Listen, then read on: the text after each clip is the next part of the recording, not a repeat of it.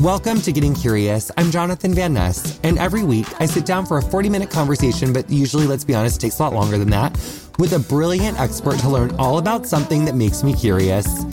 On today's episode, I'm joined by Sister District co-founders Lala Wu and Gabby Goldstein, where I'm asking, how can we do the damn thing this midterm election? If you're a fan of Getting Curious, which I hope you are, but maybe this is like the first time you've ever listened, like I don't know what your life is, Sister District is like one of my favorite organizations of all time. And I know that you maybe have heard me say before that like this midterm is the most important and consequential, but bitch, they just keep getting more important. Okay. The stakes just keep getting higher. I don't make the rules. Okay. I'm just a fucking hot slut who's out here trying to do their fucking best. Okay. For Christ's sake. So anyway, midterms are right around the corner and we want to make sure that we're up to speed. There's a lot happening. So we're ready to take action. How are ya? It's so good to be back. You're right. The stakes just keep going up. Is this how pole vaulters feel? Like the records just keep getting higher and it's like scarier and scarier because you could just like hit that pole right on your tit or your privates or your side. You could miss the fucking mat. So much could go wrong. We spoke last right before the 2021 elections when you taught us that there's like no off years for elections. There's just like odd year ones because of Virginia. Obviously that didn't go totally the way we wanted it to go. Oh, for sure. You know, I was just thinking about the 2017 election recently, which was our first election at Sister District. And Lala and Liz and I went to Virginia a couple weeks before the election to be on the ground and help our candidates. We were working around the clock, and it was absolutely wild. We ran out of garbage bags and just started piling trash in a corner, living on like frozen sausages and crackers, just trying so hard to help these candidates win. And, you know, I'll never forget how it felt when we started watching the returns come in and Democrats took this deep red state legislative chamber to within one seat of flipping into Democratic control. And it was exhilarating. It was amazing. In 2019, we went back and flipped both the House and the Senate and delivered that beautiful blue Democratic trifecta that got to work, passing things like Medicaid expansion, increasing the minimum wage, abolishing the death penalty, legalizing marijuana, strengthening civil rights protections for LGBTQ folks. Like it was amazing to see what that majority was able to do in Virginia. But you're right. Elections matter and those legislative majorities can be lost in a heartbeat. And in 2021, we lost that trifecta. Just 750 votes out of 3 million votes was what separated us from keeping the House. And, we still have control of the Senate, which means that we've been able to block the regressive Republican legislative agenda. But both of those chambers are going to be back on the ballot next year. And we're going to have a chance to, keep the Senate and flip the House back into Democratic control. So Virginia is really, I think, a source of inspiration and also a cautionary tale for us, right? I mean, democracy and progress are not static states of being. We have to constantly give them attention and care. But Danica, she won again. So there is silver linings. First openly transgender legislator, Danica Roem, who I call the constituent queen. Because she's a 3-time representative now. Were there any standout wins among Sister District candidates other than her? Oh my gosh, in Virginia. I mean, so many firsts. We helped elect the first Latinas to the legislature, Elizabeth Guzman and Hala Ayala. The first Vietnamese American, Kathy Tran. And Ghazala Hashmi, who's the first Muslim American in the Senate. She helped flip the Senate in 2019. And I also think it's important to say, right, like these are incredible firsts, but representation is not like just a box that we check, right? It actually results in legislation that is needed for communities who don't historically have a voice in government, right? And so there's so many examples in Virginia, but just as one example, last year, Danica passed legislation eliminating the gay panic defense in Virginia, which if folks are not familiar, this is bonkers. It is a legal defense that literally says, if you hurt or even kill a gay person, you can argue in your defense that you got freaked out. you got panicked because they were gay. I'm literally not kidding. It's still a legal defense in a lot of states, but not in Virginia. And that's just one of a zillion examples of how representation matters and how state policy can protect us, right? And protect our civil rights and our human rights. So much to unpack there, Gabby. There's so much there. And I do want to point out some things that I think about when hearing about what has happened in Virginia in the last 5 years, because it's just been such a pendulum in results, even though it's such small margins that separate the results. So I do want to point out to everyone listening, if you're like a Democrat who is disappointed in what's happened in the House, Senate, and presidency this year, if you feel that Democrats have not gone far enough, yes, I'm with you. And at the same time, because of the rigged system that we're up against, we do need to send an even stronger mandate. And I do think, as AOC said, like, Democratic leaders need to be more clear on what are the bars, what are the stakes, where do we need to get to see real legislative progress. The thing that really matters at the state ledge level is making sure that Democrats don't fall into a super minority. And so if Democrats are less than basically a third, it's a little bit different in some states. But if Republicans get 2/3 of the seats in a chamber, in a legislature, they can override the governor's veto. We've seen that happen in a good way for democracy in places like Michigan and Wisconsin, where we have a Democratic governor who's been able to veto pieces of legislation around voting and the way that elections are run. And the Republicans, although they control the state chambers, they don't have enough votes to override those vetoes and get those bills into law. So that works both ways. That's really good to think about. We have an episode coming up. It's about the before, during, and after of World War II and how like queer people were treated. And if you want to pre-research some of this before that episode comes out, y'all just side little detour. It's called Paragraph 175. And the reason why this is really nerve-wracking, and you'll hear more about that later, is that anti-queer policies have historically been very popular. Like anti-gay, like sentiment, blaming stuff on being gay, this idea of like the gay panic defense. These sorts of ideologies have been very popular, very accepted, and like overwhelmingly celebrated. And even these anti-trans bills, they're overwhelmingly popular. Like these anti-gay bills are overwhelmingly popular, which makes me think about the difference between like hate and love and how hate begets blame and like wanting to blame people and take like easy ways out and just like scapegoating folks. Whereas love is more nuanced, but that begets compassion and like inclusion. And if your political will ends at the exclusion of someone, it's not correct. And if it arrives at the inclusion of people, then it is correct. I totally agree. And I think that it's tied to another piece that's really important for Democrats, which is we can't just be against the bad stuff that Republicans are doing.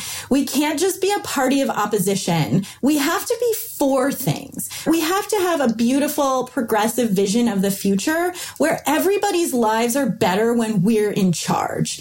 And I think that we can really see that in states. And I think states are a really great place for us to build towards that positive vision of the future that gets us away from the divisive and sort of hate-focused rhetoric and policies on the right. Yes, they're bad, they're awful, and we need to fight them.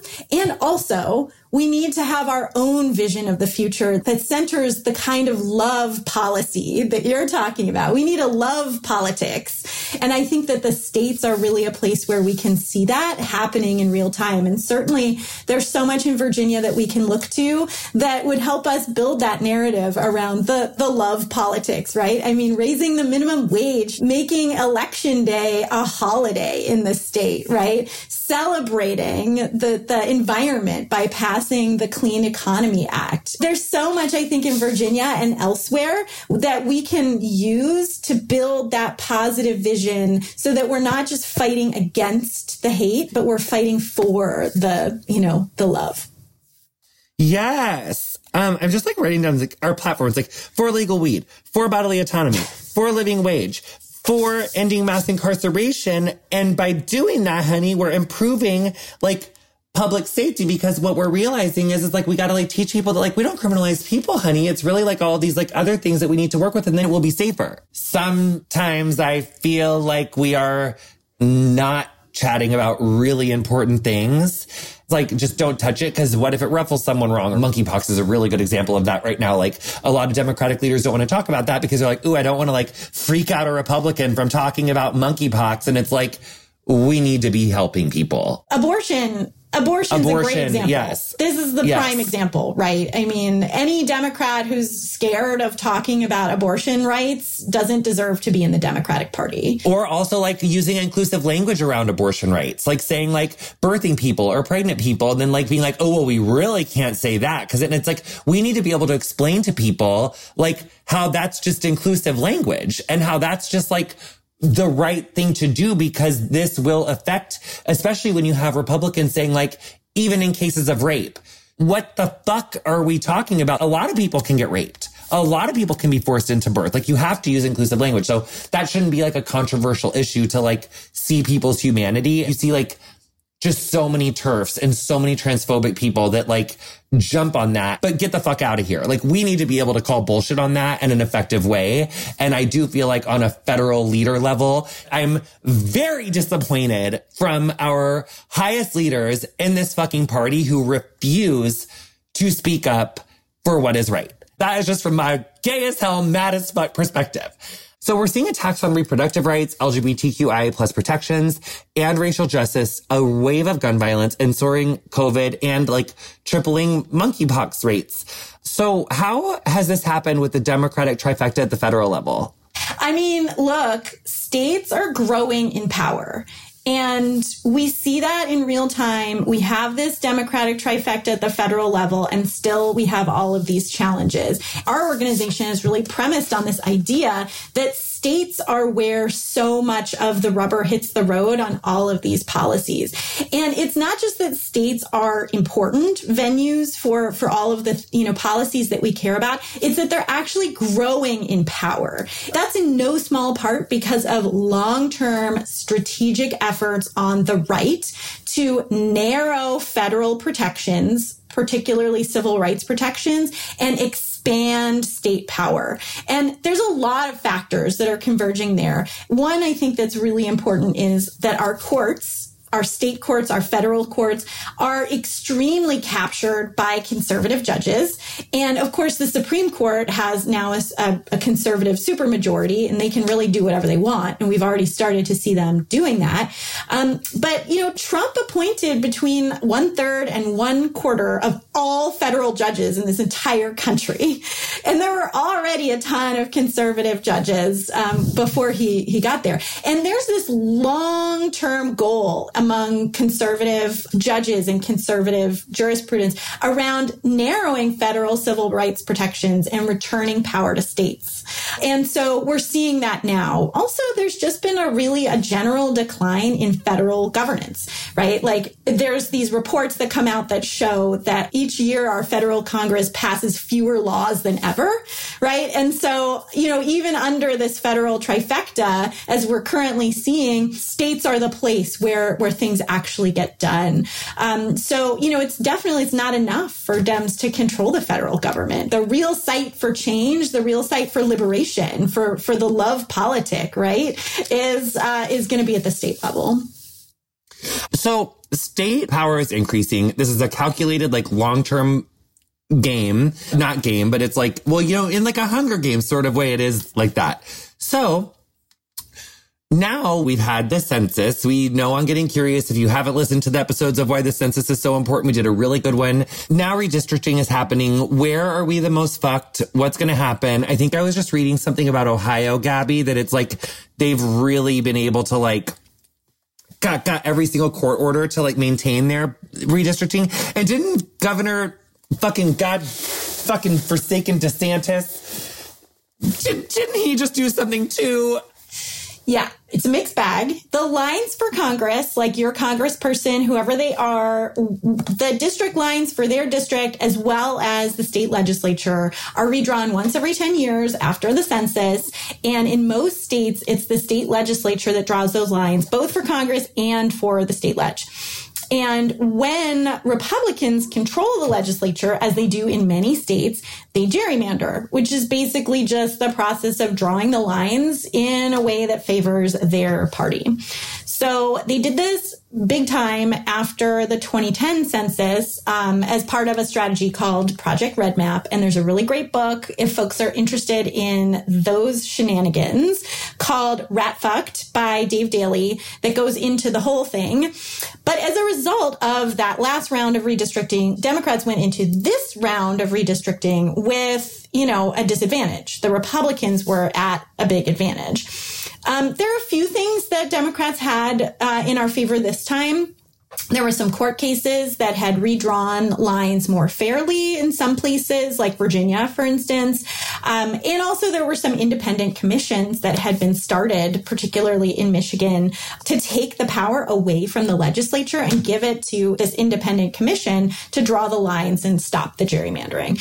But the Republicans still controlled an awful lot of legislatures after the 2020 election, and they took advantage again wherever they could. So it's a mixed bag. We have some new opportunities to build power and, even flip some chambers, maybe not this year, but over the next decade, especially in Michigan and Arizona, Pennsylvania House. But in some places, honestly, the maps are even worse than they were before. So Wisconsin is a place where that's true. It was already one of the worst gerrymanders in the country, and it's even worse now. So that means that we're going to be fighting off a Republican supermajority for the next decade, right? And that supermajority would let the legislature do whatever they want, regardless of who's governor, because they could override the governor's veto. So we really have to watch for that in places like Wisconsin and North Carolina, especially, these are places that will be absolutely critical to maintaining the integrity of the 2024 presidential election. And, it's very, very important that we keep an eye on those states and not let Republicans gain that supermajority where they could really do whatever they want. Oh, God. Every time I talk about Wisconsin politics, I just think about Making a Murderer. And then I'm like, that fucking Supreme Court, they are just nightmares. They are really bad, that Supreme Court in Wisconsin. And Wisconsin's kind of gay. I saw my first lesbian kiss in Madison. The gerrymander does not reflect the people's will in Wisconsin, right? That's the thing in so many of these states that look so bad, right? And that pass all these terrible policies. It's not that the people there are terrible or that they even want these policies. These policies are very unpopular, very, very unpopular. It's that the Republicans have rigged the system and they've taken advantage to draw lines in a way that keep themselves in power and insulate them from what the people actually want. Okay, wait. So midterms are so soon, and 83% of the nation's state legislative seats will be up for grabs.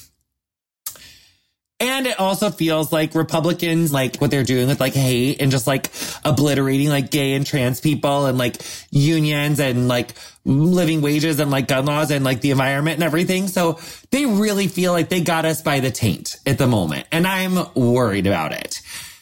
Who currently holds most of the state legislative seats? Obviously Republicans, right? They control the majority of the state legislative seats. But we've made really great progress since we started this organization in 2017, right? We've helped flip the state legislatures in Washington State, in Colorado, Maine, Virginia, although now, we're a little bit back. Broken Republican supermajorities in Michigan and Pennsylvania. There's been a lot of progress. So we're not coming out of nowhere here. Yes. But, we're still at a disadvantage, which means we got to work really, really hard. And these disadvantages, I think it's really important to stress, they're structural, right? It's not that this reflects the will of the people. It's that the Republicans have engineered and continue to try to engineer the rules so that they win regardless of how the votes come out. And that's something we're really worried about for the 2024 election. How many houses do you think could flip in this midterm, and which way? So this is a tough environment for Democrats this year. And that's especially true at the bottom of the ballot. So historically, in midterm years, the party who has the presidency tends to do poorly. And that's just a consequence of a few things. One of them being that the out party is really enthusiastic. They're fired up. Remember when Trump was in office in that 2018 election? Democrats were fired up. So that's how Republicans feel now. And that's usually what drives the outcomes we see in midterms where the president's party tends to not do that well. And then Virginia, I think looking at what happened in 2021, we shouldn't overinterpret it, right? It's just one state in a different year, but it is useful to understand what happened there in some ways, especially because we saw such clear Republican enthusiasm. So this is a tough year for Democrats. I don't think this is a year where we go out and we flip all the chambers and we're about flipping. This is a year where we hunker down, we hold on to everything we've got, we make the gains that we can in the states where we have opportunities, especially in places like Michigan, where there's, new lines that are much, much fairer because of the independent commission. And we take this long-term strategy into our minds, right? We start planning for the long term, and it's not just about this midterm or even the 24 election. It's about the next decade, because that's what conservatives do so well, right? They think in terms of decades. They don't think in terms of election cycles. This year is not where we go out and flip all of the seats everywhere. We'll flip some seats. There will be seats that flip, and it'll be great and glorious. But we need to protect the Mallory McMorrows who are already legislators and make sure they don't lose their seats this year. And we need to make that a shiny object for us too, is protecting the incredible, fierce leaders that are already in office and making sure that they come back next year to continue to do the great work that they're doing. So I'd love to hear more about how Sister District is approaching these elections. What states are we targeting and why? So this year, we are hyper-focused on democracy battlegrounds, where the state of the presidency is going to be determined in 2024, as well as all kinds of issues about whether people's votes in that state actually matter. So these are states like Arizona, Georgia, Michigan, North Carolina, Nevada, Pennsylvania, and Wisconsin. These are states not only with great state legislative opportunities where we can compete for the majority, particularly in some places that, as Gabby mentioned, have actually quite fairer maps than they used to before. But these are also states where there are also important governors' races happening, as well as secretaries of state. As we know, these races are getting more and more important, as well as nested congressional and Senate races too. We know that whenever we turn out somebody for their state legislative candidate, if they drop their mail ballot or if they go into the ballot box, they are going to vote all the way up the ticket. So every year, we're looking to build a portfolio of states where we can flip a chamber, hold a chamber, or make inroads into badly gerrymandered states. And we take this portfolio approach. We want to expand our power. We need to build new majorities. And so we're going to compete for that where we can. That's what a blue flip is all about. And then blue holds are where we can't, as Gabby was mentioning about incumbents, it's kind of taken to the state level. We can't become complacent in where we already have power. We saw that in Virginia. Unfortunately, this place we needed to defend. Nevada is another example of a blue trifecta that currently protects abortion, for example, but is under threat. The Republicans in that state are bloodthirsty. They are hungry to flip that state red. And so we have to protect a state like Nevada as a blue hold. And then blue inroads are really this idea that we have to be building power for the long term as well. We can't just be focused on what's going to work this cycle. As Gabby said, we need to think like the Republicans, at least in this respect. We need to think in terms of decades. Okay, so if we can't flip it this cycle, for example, like Georgia, not going to flip this cycle. Maybe Wisconsin, kind of the same thing. But what if we can start building some of those inroads now? If we start talking to these voters in these districts and then we come back next time and we keep talking to them and we build that power, build those kinds of relationships, we can flip it down the road. And it's exactly the kind of thing that Stacey Abrams did with her 10-year plan for Georgia. And look where it got us at the statewide level. We got 2 Democratic senators, right? And we can see it's such a clear example of the power of redistricting and the power of gerrymandering, because at the statewide level, we've got Democrats. But what do we have at the state legislative level where there's gerrymandered districts? Republicans. Where are we working on blue inroads? Because is that basically like we're going to Madison, we are like kind of funding some like, you know, Democratic resources or something to like get people like chatting and canvassing more? Like, how do we do inroads for the 10-year plan? I'm obsessed with that. Yeah, absolutely. And so I would say there's two major components to it. And one of them is electoral, right? We have to go and try to compete for the frontline battleground districts that exist in these seats, in these inroad states like Wisconsin, like Georgia, like North Carolina. And so what we need to be doing there is competing, because what we know is that if we actually compete, we'll make the Republicans spend their resources, right? If we let seats go uncontested, or if we just don't put up a real fight, and then the Republicans just have more money in their coffers and more wind at their backs to win even more seats than they already have. So we can't give up on them electorally. We have to look for the best opportunities, uncover all of the opportunities to hold the line, expand our gains in these inroad states. And then the other part of it is about organizing day in and day out, year after year. So Sister District, we're kind of best well known for our electoral programs, but we also have a whole suite of programs that build long-term democratic infrastructure. And one of them is called State Bridges. And this is where we partner with organizations on the ground that are led by women, people of color, young people, LGBTQ people who are really talking to voters day in and day out, year over year, and not just doing electoral stuff. They are, for example, in Texas, when nobody had heat in the middle of the winter, you know, helping with mutual aid, right? And so that voters, by the time the election comes around, they not only trust these organizations who are then going to ask them to go out and vote, but they also understand the importance. They've connected the dots about why what happens in government matters to their lives. And so there is an electoral at every cycle kind of approach to building inroads, as well as this long-term organizing piece. Fuck yes. It's totally a both and. I mean, I didn't even know about that piece of your guys' work. I'm like obsessed with these programs. I can't get enough. Mommy needs to come volunteer herself. That's me.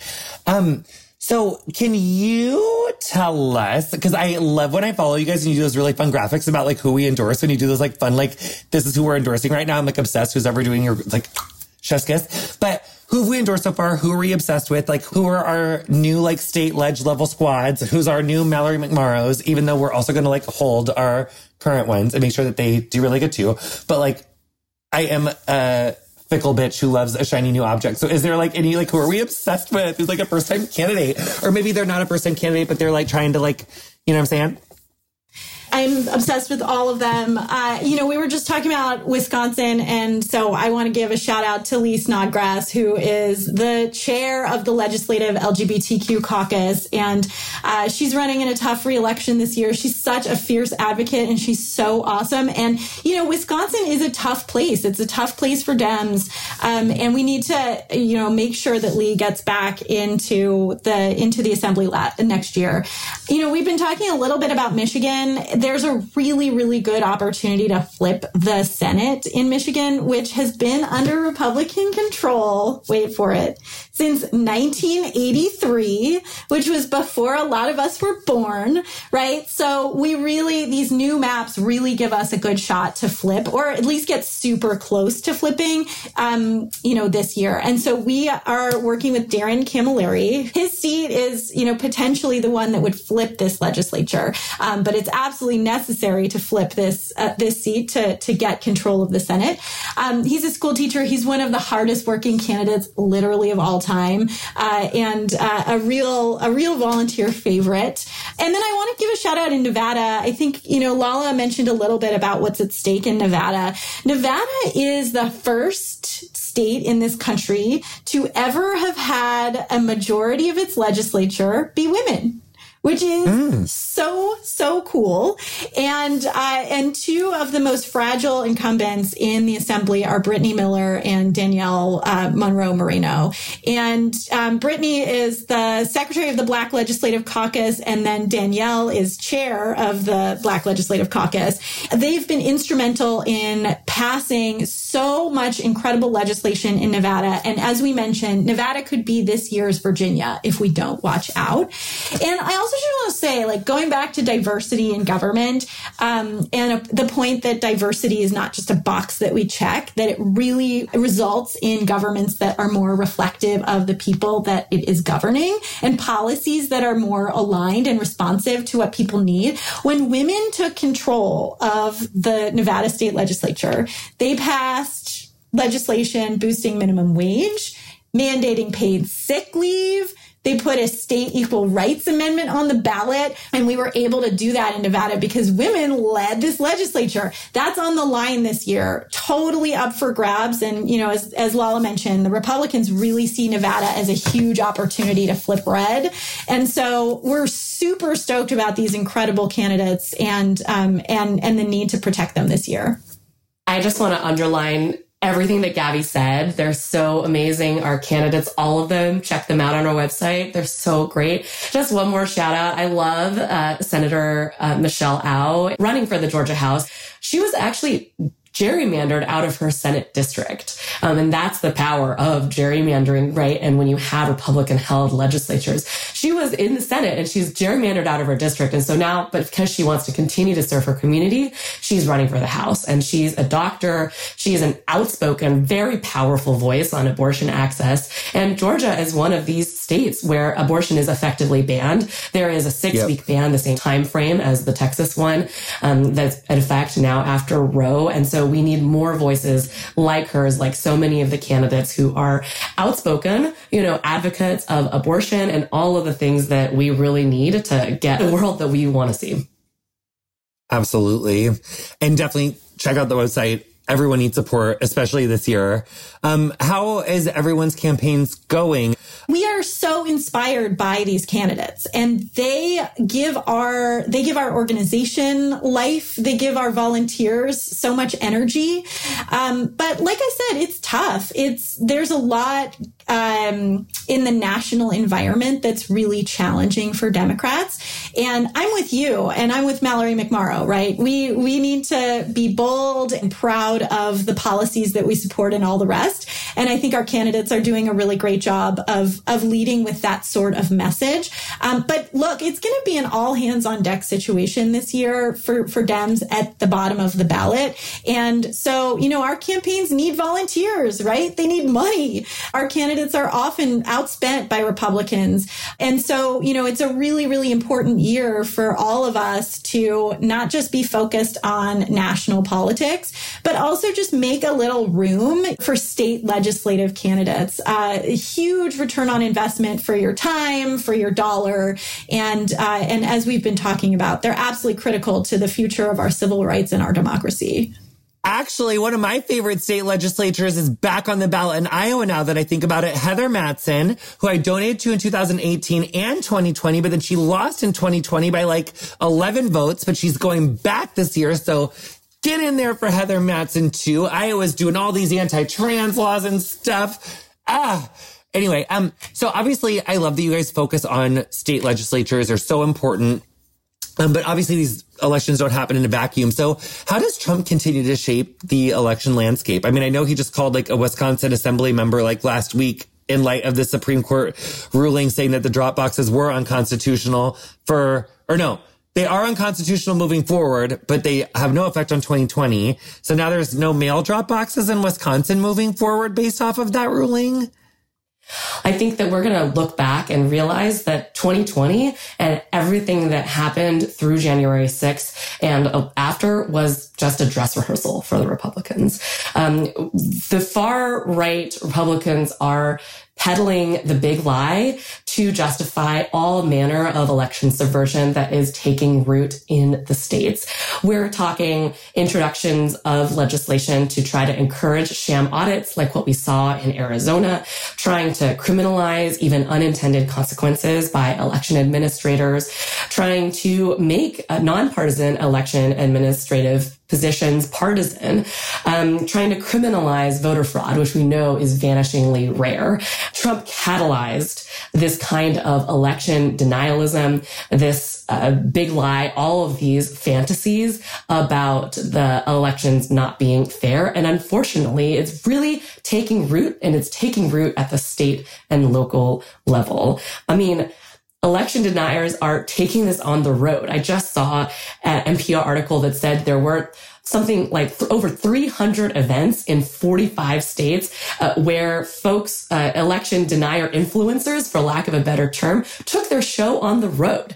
There are also organizations that are canvassing. One organization has already knocked 10,000 doors in Colorado. I mean, they are making this a grassroots movement, and we have to fight this. And the way to do it is with one-on-one conversations. We have to talk to voters. Again, it's both candidates and their volunteers and their staffers talking to voters, as well as organizers who are in the communities every single day. We need to be having these conversations and combating this dis and misinformation because Trump's influence has continued. He may no longer be on Twitter. He may no longer be in the White House, but Trumpism is alive and well. Let's take like John Fetterman, for instance. Does a high-profile Democratic candidate like him help bring attention to down-ballot races in Pennsylvania where he's running for Senate? It definitely can. You know, I think that there are coattails, you know, from a top of a ticket to the bottom of the ticket. But it's not always super effective, and it can't be taken for granted. It's not necessarily going to happen naturally. And I would implore Fetterman or anybody else out there who's a high-profile Democratic candidate who might be listening to this to please show some love. Bring up your state and local candidates who are doing incredible work and who you will need once you're in the federal government, once you're in these statewide positions, to actually advance your agenda. You know, I had the privilege of seeing Governor Gretchen Whitmer, Michigan's governor, speak, and she talked about how her veto pen is what's actually blocking so much horrific legislation, anti-abortion, anti-trans, anti-whatever, that's coming out of the Michigan Republican legislature. That's great. But, you know, I asked her a question. I said, well, but what could you do if you had a Democratic majority? What if you had the Democratic majorities to back you up in Michigan? What could you accomplish? And the list was so long. There's so much we can do when it comes to not just protecting, expanding access to abortion, you know, expanding LGBTQ rights, which are really near and dear to her heart, around education, around climate, around guns. Everything, all of these issues, they're really actually decided at the state level, particularly when the federal government is in stalemate. And so I would implore these high-level Democratic politicians and candidates to really show some love to their down-ballot candidates, because they're the ones who are going to help get it done. And we also know that strong candidates only succeed if voters turn out to like vote for them. And then obviously, if they don't vote for you, you don't win. Like you can obviously still be really impactful. You can still have a voice. You can, there's other things that you can do. Like just because you lose the election, like it's not over for you. But what's the vibe that you're getting from voters this year? Like, I feel like I've read about an enthusiasm gap. I don't understand where the enthusiasm gap is. Like it's, you know, really feels like it's going down in the club. Why you want to not go to the club when it's going down? You know, we got to be there, you know? You might suck someone's dick in the alley. Could be fun. Why you want to go home right now? You know, stay another few hours. Like, why are you not going to go to the club? You know what I mean? It's fun. Everybody loves the club, you know? But, you know, actually people are more obsessed with literally going to the club than they are with voting. And so, you know, for Christ's sake, I've had it with these people. Anyway, so what's the deal with the enthusiasm gap? Just briefly on the enthusiasm gap, I mean, this is something that we've done a lot of research about, and we've looked at the data going back several cycles now, and we see the same thing every single year. Even years, odd years, whatever it is. Democrats at the bottom of the ballot get fewer votes than Democrats at the top of the ballot. Okay. But this part is nuts. The opposite is true for Republicans. They often get more votes at the bottom of the ballot than they do at the top. So here's just one example from last year in Virginia. 60,000 more people voted for our Democratic gubernatorial candidate, Terry McAuliffe. 60,000 more voted at the top than for Democrats running for state ledge. We lost the chamber by 750 votes. So if just 750 of those 60,000 people had not rolled off the ballot, we would still control the chamber. But wait. 5,000 more people voted for Republicans running for state ledge than voted for the winning Republican gubernatorial candidate, right? Glenn Youngkin. So Glenn Youngkin got fewer votes than his party mates at the bottom of the ballot. And we got 60,000 more people who voted for our gubernatorial candidate than for our state ledge. I think another really great example is Michigan. In the Michigan House, for example, all we would have needed was about 8,000 more votes across the state. Of course, it needed to be in the right districts, but still 8,000 votes across the state of Michigan is not a lot of votes. 8,000 more votes and we would have gotten a majority in the Michigan House. Okay, that's already like kind of painful enough because it just shows like how close we were that we didn't achieve that. But then you learn that, and our analysis shows that in the same year in Michigan, there were 137,000 people who voted for Biden, but then who didn't vote for the Democratic state house candidate. And okay, some of those people, they voted for Biden and they voted for the Republicans, so they were ticket splitters. But in an age of increasing polarization, it's less and less likely that a lot of people did that. And so a lot of those people, 137,000 people who are democratically inclined, who voted for Biden, if just some of them had voted all the way down the ticket for their Democratic state house candidate, then just as Gabby was giving that example in Virginia, we could have a majority in the Michigan state house as well. And this is true. Our analysis shows that this is true in states and key chambers all across the country. And so, you know, the story about 2020 when it comes to state ledge has been told that, Democrats, didn't flip a single state legislature. We didn't make any gains. I mean, I think the untold story here is actually how close we really were and how close we can be if we really adequately invest the resources and focus our attention and embrace states and all of their potential with the enthusiasm that they deserve. We can make a lot of gains. How do you ever go there and then not just go to I always go. How are we going and not going to the end of the thing? How are we not using our... We see it every year. And every year that we've looked at the data, we've seen this as a chronic problem, but just for Democrats. Why? Do we forget? What the fuck? So, I mean, there's two things, right? I think in the short term, to turn this around, we need to all collectively wake up and volunteer this year, right? And start to pay attention this year and realize that it's not an all or nothing volunteering situation, right? You can still volunteer for your Senate races and all the rest. Just make some time, right? Just make a little bit of time. Join a sister district phone bank, whatever it is. Make some time. But in the longer term, we really need to shift the narrative. And the thing is that progressives and Democrats don't really like the idea of state power. We think it's somehow unsavory, right? We think it's inferior to federal power. We don't have any emotional connection to the idea of state power. That only sounds like Democrats who have never lived in a Republican place. Totally. But we collectively don't have that. But what about all the gays down there? We got to lean in. There's all these poor gays down there. I mean, were we talking about that last time when we were saying how, they just get written off because of the small queer contingencies in red states and they get left to just wither? Not anymore, honey. No. I mean, so that's the thing, right? Like, we have to update our thinking about states. We have to imagine them as these important bastions for progressive policy. And we can't just cede power to Republicans at the state level. Like, we can't do that. We have to redistribute our energy downwards, down ballot. And that's what will help us in the long term be in a situation where people don't roll off the ballot for Democrats, right? And so collectively, we have way overinvested in federal solutions, federal candidates. I love looking at the FEC filings just to see how overinvested we are. And they just came out the other day for Q2. So at the end of Q2, Democrats running in non-competitive federal Senate races, non-competitive, already raised $130 million this year. the entire annual budget for like the Arizona legislature this cycle is like $5 million, right? And so we vastly overinvest in federal stuff. So those are longer term things, right? To turn this roll-off problem around, we have to focus in the short term and get out the vote this year and do all the things. But in the longer term, it's like Lala was saying, we need to invest in those year-round power building organizations. We need to shift the narrative to include states in our conception of power and good power. We need to do all of those things and think in a timeline of decades, not just election cycles. Yes. Okay, so I've been reading in like a lot how like, you know, some Democratic strategists thought that like if Roe got reversed, it would like really galvanize voters. But then like these polls are coming out and people are like, we don't really care.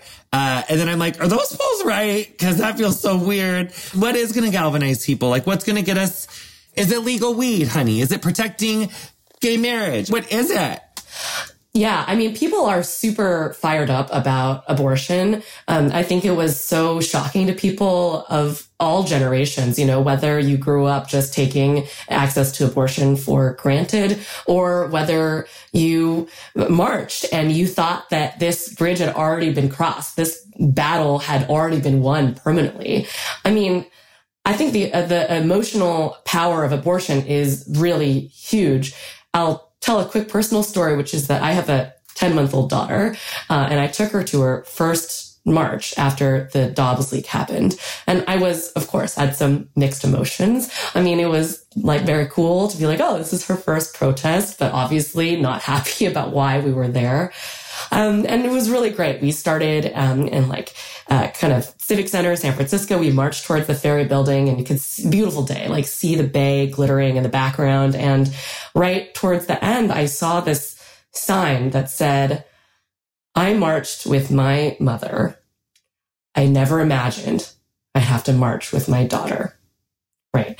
And that hit me so hard because these fights are generational, whether we want them to be or not. They're cross-generational. They are going to have to be fought generation after generation. And we do so poorly. We do such a disservice to ourselves and our future generations to not realize that, right? Because we can't just stop whenever we think that we've won. We can stop when the Republicans stop, but that's not going to happen anytime soon. So I think that there's such an opportunity. People are so fired up about abortion, but we need to maintain it, right? Because like as shocking, as devastating as it is, as many human impacts as there are going to be between now and the election, the news cycle is so short. We need to maintain this energy and we have to fight against getting complacent. And that means not only talking about abortion, but like you said, talking about guns, talking about climate, talking about education, talking about LGBTQ rights and gay marriage and monkeypox, all of these things, right? We need to be talking about all of the issues that really matter to people. Because as Gabby said, we know the Republicans right now, they're not in power in the federal government. So they feel super motivated. And they are very, very excited to vote. So what we need to do as Democrats, as progressives, is we need to be bold. We need to tell the stories of our candidates. We need to focus on especially the issues that are happening at the local level and at the state level. And if we do that, then we can make gains. And then when you mix in like family separation from mass incarceration, poverty, lack of opportunity, lack of even a possibility of upward economic mobility, people don't have opportunities. We have stifling, never seen before inadequacies between like the haves and the have-nots. People that are living in poverty, the homeless crisis is worse than it has ever been. And the solution is not to criminalize people and to throw people in jail, but we are not adequately showing people that if we invest in people, if we invest in a living wage, if we invest in housing as a human right, if we get away from this mass incarceration, that will make public safer. And it is so frustrating that our leaders seem to be unable to have what is the antidote to this rage and this knee-jerk reaction to like vilify and blame and like criminalize people, because that's really what Republicans do. It's always scapegoating like one person. So that just was coming up for me. But the other thing that I love that you said, Lala, is that like with Sister District, if you've listened to me and you're like, fuck, I feel so depressed. This podcast is supposed to be fun. Bitch. Sister District, need your help, honey. You want to be part of the solution? Get into it. I heard mutual aid. I heard that there's so many different ways that you can get in the solution when you work with Sister District. So whether that's through volunteering, donating money, you really can be a part of the solution here, even if the solution for you is like less about like, you know, whipping votes and more about like showing up for your communities. But looking ahead, what factors could shape upcoming election cycles? Impending doom, apocalypse. No, I'm just kidding. What's the Moore v. Harper case headed to the Supreme Court? What's the deal with that? Yeah, so I think the Supreme Court in general is going to be a big factor in shaping upcoming elections, in addition to whoever is in our state legislatures, and they're connected. So, you know, as we talked about earlier, there's a really long project in conservative jurisprudence around narrowing federal civil rights and returning power to states. You know, it's connected to what we were talking about before, where states are growing in power. We saw this term with the Dobbs decision, right? Of course, you know, reverting power, the authority to decide whether legal abortion will be available in a state goes back to the states. We also saw it in the EPA case, which a lot of folks may not be familiar with, which was a Supreme Court case this term that essentially limited the EPA's ability to fight climate change and pushes climate change back onto states in a big way. So those are just two examples of this trend where the Supreme Court is returning power to states. And, you know, as we said before, this is really the culmination of 100 years of hard work on the part of the right to train and police judges. And, you know, in the area of voting rights, we've already seen the Supreme Court is not a friend to voting rights, right? The Shelby v. Holder decision really eviscerated the Federal Voting Rights Act. And now the Supreme Court is going to hear a case in the fall that, frankly, not to be hyperbolic, could really undo democracy. And this is the Moore v. Harper case that's coming out of North Carolina. Republicans in North Carolina argue in this case that state legislatures should have unfettered control over elections. I'm simplifying a little bit, but not too much. This is the independent state legislature theory. It's been roundly rejected and pilloried by legal scholars, but they don't have any of the votes that count on the court, right? And this is something that I've been writing about for almost a year. And the crazy thing about this is that the Supreme Court may actually have the votes to endorse this theory, which would hand state legislatures complete control over election administration, which could really be a checkmate on the 2024 election, given the fact that, as we've been talking about, Republicans control the legislatures in places like Wisconsin, Georgia, Pennsylvania, Arizona. How could that be allowed for a state legislator to administer its own election? The way that this theory goes is it is the state legislature that has the authority to set the rules around federal elections. And the crazy thing is that several members of this Supreme Court have indicated their approval of that reading of the federal Constitution. And so, you know, we know that Republicans are looking for ways to engineer the 24 election. And we know that that's their goal. And if the court in this Moore v. Harper case says that state legislatures have that authority, it could really be a checkmate on the 2024 election, because those legislatures could simply, decide to send electors for the other party, right? Or for the Republicans, regardless of who actually gets the most votes in the state. Well, that sounds like a pretty galvanizing issue for 2022. So come on, guys. So yes, yay for us, Gabby. La la. Rounding us out. Thank you. How can people support your work? How can people get on board with Sister District? How can we get involved? Yes. So please come check us out, sisterdistrict.com. We're also on IG and on Twitter. Come check us out. We're designed to provide a really easy on-ramp for people who have never been involved before or who just don't know where to start. We get you matched up with your team of local volunteers so that you can take action together. We've got awesome online events, as well as now we're doing more in-person events as well. They're super fun, and all the money that you raise, it goes to support these amazing candidates in swing districts and battleground states. You can feel good about making a difference. You can do it with some old friends, with some new friends. It's lots and lots of fun. And then I'd also encourage you, if you're intrigued by what we've talked about here, we've got a lot of resources on our website about all different of these topics, as well as programs about the long-term infrastructure that we're building too, because it's, like I said, it's not just about elections year after year, each cycle, but we also work hard with partners. We're building long-term infrastructure. We've got candidate pipeline programs, legislator support, partnering with movement organizations on the ground, amazing research. And so we have to go big as we look towards 2024 and even 2030 and beyond. We have to think in decades. And I know that we can do it. And I'm really excited to have the opportunity to bring you all in too. I'm so appreciative of your all's work. And I also just want to say, as I was saying through this podcast, like, what's the antidote to that hate? And I was thinking it's community, because that's really why those people hate so much, is because it gives them a community, because then it's like this us versus them thing and they get this like thing out of that. But really, like, that's how you can get your hope. That's how you get the will to keep going, because you get in community. So whether that's virtual, whether that's in person, if you're someone who's like a coastal person, you're already in an urban place, you can still get involved because you're going to get paired with your sister district. If you're in a more rural place, honey, you can get involved. There's always a place to get involved. So I just am so appreciative of your work and your time. Thank you so much, Gabby. Thank you so much, Lala. I appreciate you both so much.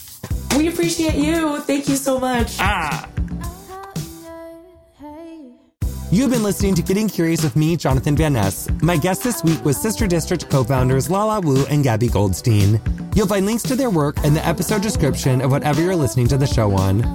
Our theme music is Freak by Quinn. Thank you so much to her for letting us use it. And if you enjoyed our show, honey, introduce a friend and show them how to subscribe. You can follow us on Instagram and Twitter at CuriousWithJVN. Our editor is Andrew Carson.